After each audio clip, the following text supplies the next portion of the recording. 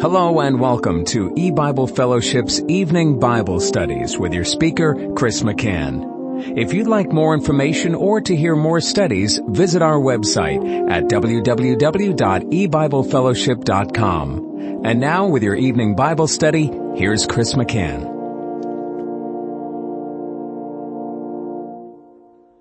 Good evening, everyone, and welcome to E-Bible Fellowship's Bible study in the book of Revelation.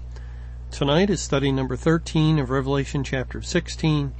We're going to be reading verses 11 and 12. Revelation 16 verse 11 says, "And blaspheme the God of heaven because of their pains and their sores, and repented not of their deeds. And the sixth angel poured out his vial upon the great river Euphrates, and the water thereof was dried up, that the way of the kings of the east might be prepared." Well, I probably should have read verse 10. Verse 10 is when the fifth angel pours out his vial upon the seat of the beast, and his kingdom was full of darkness. And they gnawed their tongues for pain and blaspheme the God of heaven because of their pains and their sores. Now, we looked at the Greek word for pain that's found in verse 10 and pains in verse 11. So we're now going to look at the word translated as sores. An open sore in the Bible indicates God's wrath. That is a sore that is continuous. It cannot be healed. It's an indicator that one is under the wrath of God, because healing of a sore would point to salvation. The lack of healing on a sore indicates that there is no salvation. In Deuteronomy chapter 28, that's the chapter wherein God is speaking of the curses of disobedience from verse 15 through the end of the chapter. And it says in Deuteronomy 28 in verse 35, "Jehovah shall smite thee in the knees and in the legs with a sore botch that cannot be healed, from the sole of thy foot unto the top of thy head." Now notice God is doing the smiting. It's a sore botch that cannot be healed. This is the judgment of God when God does not save a sinner, when he brings a judgment, for instance, against the church. Corporately, the church was smitten, and it was as though individuals had these sores upon them, and yet there is no healing. There's no balm in Gilead. There's no medicine of the gospel, because it must be applied by the Lord Jesus Christ. Now, also in Deuteronomy 28, it says in verse 59, "Then Jehovah will make thy plagues wonderful, and the plagues of thy seed, even great plagues, and of long continuance, and sore sicknesses, and of long continuance. Moreover, he will bring upon thee all the diseases of Egypt, which thou wast afraid of, and they shall cleave unto thee. Also every sickness and every plague, which is not written in the book of this law, them will Jehovah bring upon thee until thou be destroyed."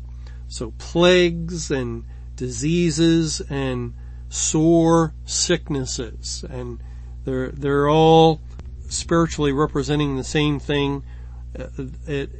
Someone suffering from them is a picture of someone under the wrath of God. Remember Job, when God afflicted him.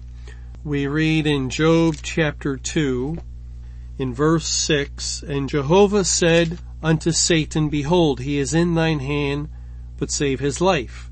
So went Satan forth from the presence of Jehovah, and smote Job with sore boils from the sole of his foot unto his crown." And it's a similar thing that we just read in Deuteronomy 28, because Job is a type of Christ under the wrath of God.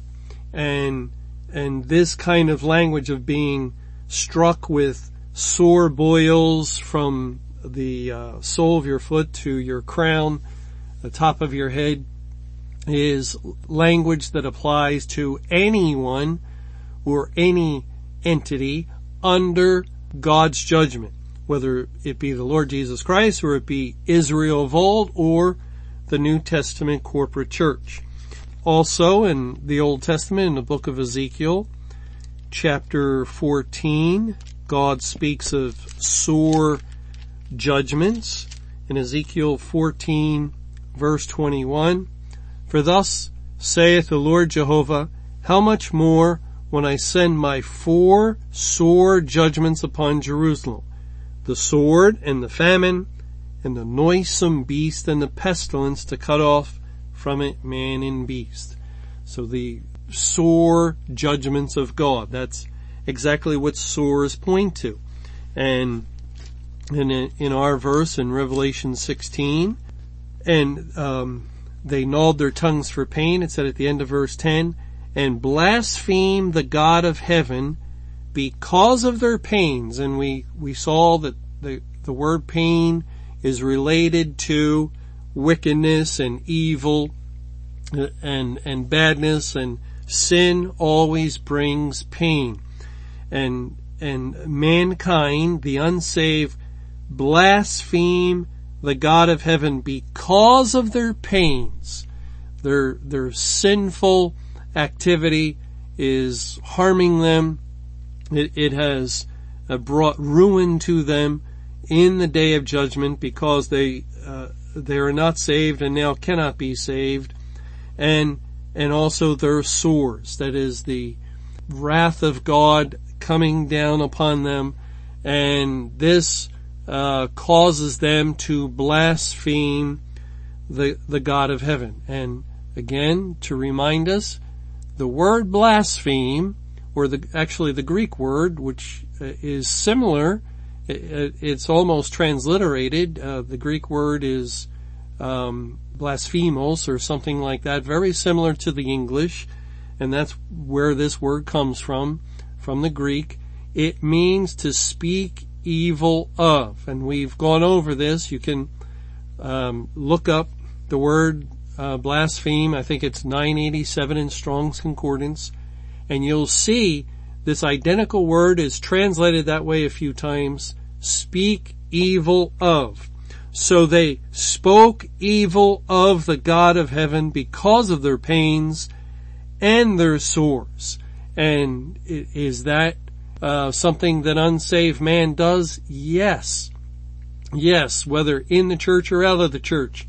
Yes, man has a tendency to speak evil of God. And if not God directly, if not in naming him, they will speak evil of his doctrine.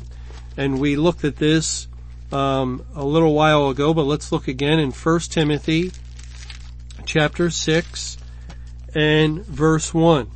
"Let as many servants as are under the yoke count their own masters worthy of all honor, that the name of God and doctrine, his doctrine, be not blasphemed," or be not spoken evil of. And now when we think of the faithful Bible doctrines, are they spoken evil of? For instance, election. All God's people know, as soon as they hear that yes, God is the one who is in complete control of whom he saves, and it is through the doctrine of election. Do people speak evil of that? Oh, yes, they do in the churches. Do people speak evil of God's doctrine of the Sunday Sabbath? Oh, you're trying to impose upon me a works gospel and trying to tell me to keep Sunday as the Sabbath. Oh, yes, they'll speak evil of that idea of keeping Sunday holy because it is the New Testament Sabbath day. And do they speak evil of God's laws concerning marriage and divorce? Why, certainly that's an archaic thought that we cannot divorce when a marriage is not working out. Do they speak evil of God's law concerning that marriage is for a man and a woman and not two men and not two women? And yes, without any question today, men speak evil of this most basic truth of the Bible that mankind had adhered to throughout its whole history until just recently, relatively recently, and now it's evil spoken against. Well, you're holding back love. You're trying to tear people apart, and all they want to do is love one another. And you see how it can be mischaracterized, and yet it is God's doctrine. God's the one who said, what God has joined together, let not man put asunder. And from the beginning it was a man and a woman. It's very clear. There's no doubt about it. And actually God speaks of the sin itself of homosexuality as an abomination. Well, God also speaks evil of, or God is permitted to speak evil of. God's permitted to condemn because He's God. And God tells us the truth. And so God says that witchcraft is an evil thing. But men say, there's no harm. There's no problem. It's just an alternative lifestyle. And to be a wizard or a warlock or a witch. And whatever it is practically, whatever it is that God says, the world turns it around, perverts it, changes it, distorts it, and dismisses it, and whatever else, just so they don't have to listen to the Word of God. They make Christmas, which is not biblically called for. No one has to observe Christmas, but the world can't even put up with the idea of having a holiday in which the Lord Jesus Christ is the object of attention. And so they turn Christmas to Santa Claus. They turn Easter to the Easter Bunny. And again and again and again, God and His doctrine is blasphemed, and especially in the day of judgment, in this evil time, in this time where the creature is being served and worshipped more than the Creator, where the doctrine of evolution blasphemes and speaks evil of the true Word of God that God tells us all throughout the Bible. In the beginning, God created the heavens and the earth. Oh, not so. Not so, men say, and insist, and they actually think it's the groundwork, it's the basis for being an intelligent person to believe such nonsense, to accept such ridiculous theories as evolution, and the truth is spoken evil of, and through all these things and many more, God is blasphemed because it's His truth, it's His doctrine, and men cannot stand and are no longer even willing to make a front as though they might stand for the truths of the Word of God, the Bible, and they're speaking evil of the God of heaven, especially today when the Bible says the church age is over. Just take a census, if you would, or a poll. Of course, we don't need those kinds of things. I'm just using this as an example. And go to whatever denomination you want and bring up the doctrine of the end of the church age, and you'll hear some evil speaking of concerning that doctrine. Or the appointed day of judgment, May 21, 2011. If you want to hear people speak evil of something in the world and in the church, you can bring up that topic. Or the idea that God would reveal His secret to His servants, the prophets, is dismissed and ignored.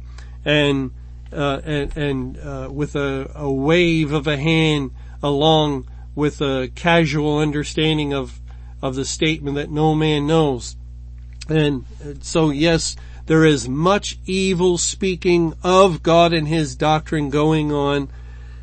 And at this time, it is a result of God shutting the door of heaven, and perhaps like no other doctrine, that particular teaching that God has ended His salvation program. He is no longer saving people, stirs up a venomous response, stirs up the anger and arrogance and pride in man, that how dare you say such a thing. Their understanding of God, their God would never do such a thing. And they don't bother to check it out. They don't bother to search the scriptures to see if it's so. They know that their idea of God, their God would never allow the world to continue without salvation. And yet, this is the God of the Bible who speaks of judging mankind, and this is the judgment of God upon mankind, and yet they just don't or will not accept these things.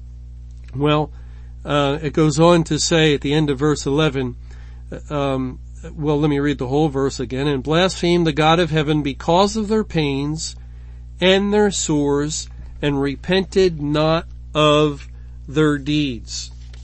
Now this is similar to verse 9 at the end of that verse of the same chapter. God, which has power over these plagues, and they repented not to give Him glory. This is the second time in just a few verses God is saying they repented not. They repented not of their deeds. He'll say it another time at the very last verse. Well, is it there? Let's see. One more time later on in this chapter, God will also mention that they did not repent. And it is a indicator of man's sinful condition that he will not repent. Now, first of all, repentance is a part of salvation. Someone who becomes saved is granted, along with that salvation, the gift of repentance, because they receive a new heart, and therefore in their soul existence, their old heart, their old nature was constantly bringing forth sinful things out of the heart. It was flowing, and when God gave them a new heart, all that sinful activity ceased. The heart God gives is pure and perfect, and it cannot sin, according to 1 John. And of course it can't. It's a foolish idea to think that God would take out your heart of stone, your desperately wicked heart, which is contaminated with sin, and replace it with a new heart that also is tainted with sin. Does that make any sense? No. Of course God didn't do that. It's a resurrection. It's a new spirit and a new heart. That's the language of the Bible. And yet some people continue to insist on using the language, even though they think they're saved, and they talk of others that are saved, and yet they, in discussing a believer's ability to continue to sin, they'll say, well, we can still sin in our heart. No, you cannot sin in your new born-again heart. If you do possess a new born-again heart, it is pure, holy, without sin. The sin that we continue to do after salvation is not coming from the heart. The heart is not the source of the sin any longer, but the physical body is. That's why the Apostle Paul in Romans 7 said, inwardly I delight after the law of God, but outwardly was the problem. And who shall deliver me from the body of this death? Our physical body. We need a resurrection of the body. The body needs to be saved. And so we continue to sin through the body, no longer through the heart. God has given us a new heart and spirit, and therefore repentance is part of the package of salvation, as we now are able to perfectly obey God from the heart. And so that is not taking place any longer. Men are not repentant because they cannot be if God does not grant them a new heart. True repentance is not turning away from an outward sin like smoking or drinking or doing drugs or cursing or lying. That's repentance for the world. The world's definition of repentance is you stop doing something wrong or something unhealthy and you start doing something better and healthier for yourself. That's the worldly definition. The biblical definition is that you must repent from the heart. And that's why God says in Jeremiah 31 that He must turn us, and after we are turned, then we have repented. It's an act of God, a part of a gift of salvation. And now today, since no one's being saved, no one is repenting anew who is in their sins, and so they repented not of their deeds. That's a true and accurate description of every unsaved individual in the world since May 21, 2011. There has been not one person that has repented biblically from their deeds, from that which is taking place in their heart. And God points this same thing out, and we went over this back in Revelation chapter 9, where the 200 million horsemen slew the third part of men, which identified with all those in the churches as soon as May 21, 2011 came. In effect, that killed everyone in the corporate body. But the Lord went on to speak of others, not a part of the third part, not within the church, in verse 20 and 21 of Revelation 9. And the rest of the men which were not killed by these plagues, yet repented not of the works of their hands, that they should not worship devils, and idols of gold and silver and brass and stone, and of wood, which neither can see, nor hear, nor walk. Neither repented they of their murders, nor of their sorceries, nor of their fornication, nor of their thefts. And this is speaking of every unsaved person in the world outside of the church. God had just finished addressing the third part. That's every unsaved person in the church. And now he's speaking of the rest of the men. That they weren't killed by the plague that killed every professed Christian in the church, because it was possible that perhaps God might have saved them. And so there is no guarantee when we encounter a Muslim, a Buddhist, a Hindu, an atheist, or anybody outside of the church, that God could not possibly have saved them before He shut the door of heaven. But there is a guarantee that those in the churches and congregations could not possibly have been saved prior to His shutting the door of heaven.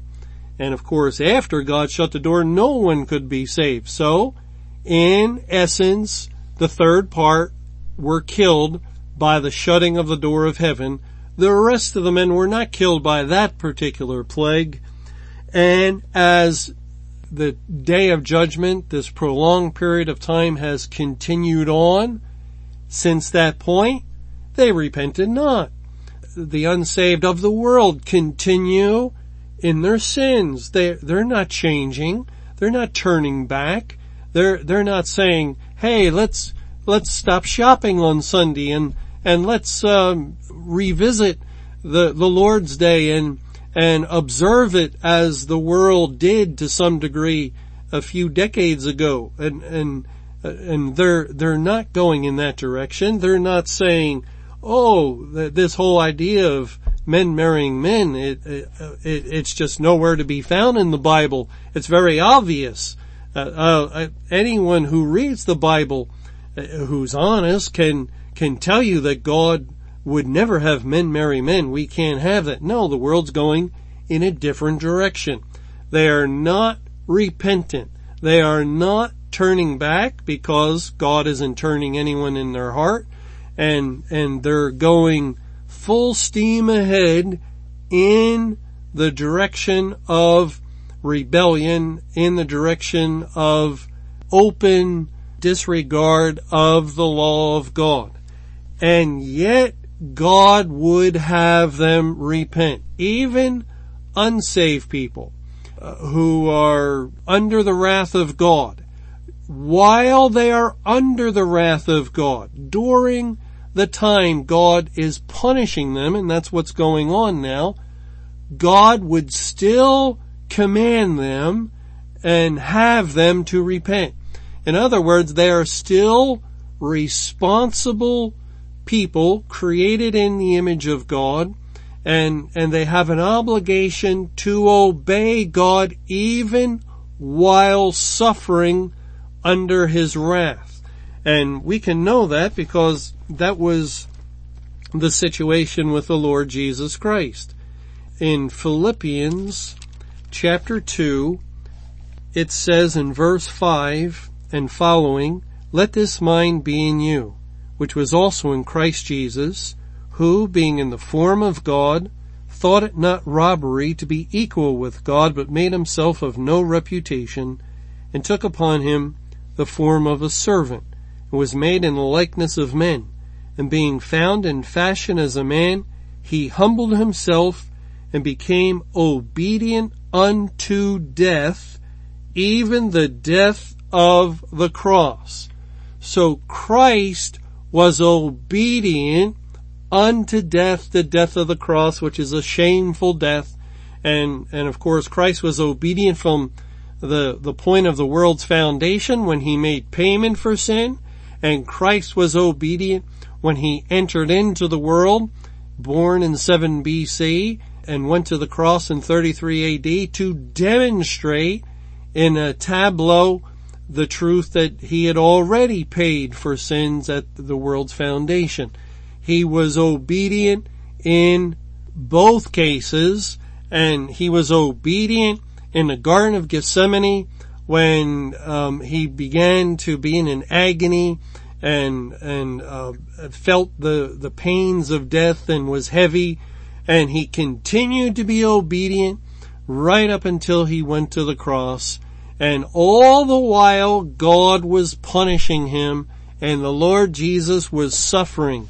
Remember that verse in Hebrews chapter 5 and verse 8 says, "Though he were a son, yet learned he obedience by the things which he suffered." That means Christ began to suffer and yet continued obediently submitting himself to the will of God through the suffering, where he began to be judged and faithfully endured the wrath of God through the judgment process. And that is what God would have mankind to do in the day of judgment, to submit to his wrath. Not that it would save them in any way, but it is what they are called to do by God. Thanks for joining us for E-Bible Fellowship's Evening Bible Studies. You can hear these studies Monday through Friday over Paltalk, Skype, E-Bible Fellowship's webcast audio, or over your phone. For more information or to hear other studies, visit www.ebiblefellowship.com. Until our next study, may the Lord's perfect will be done.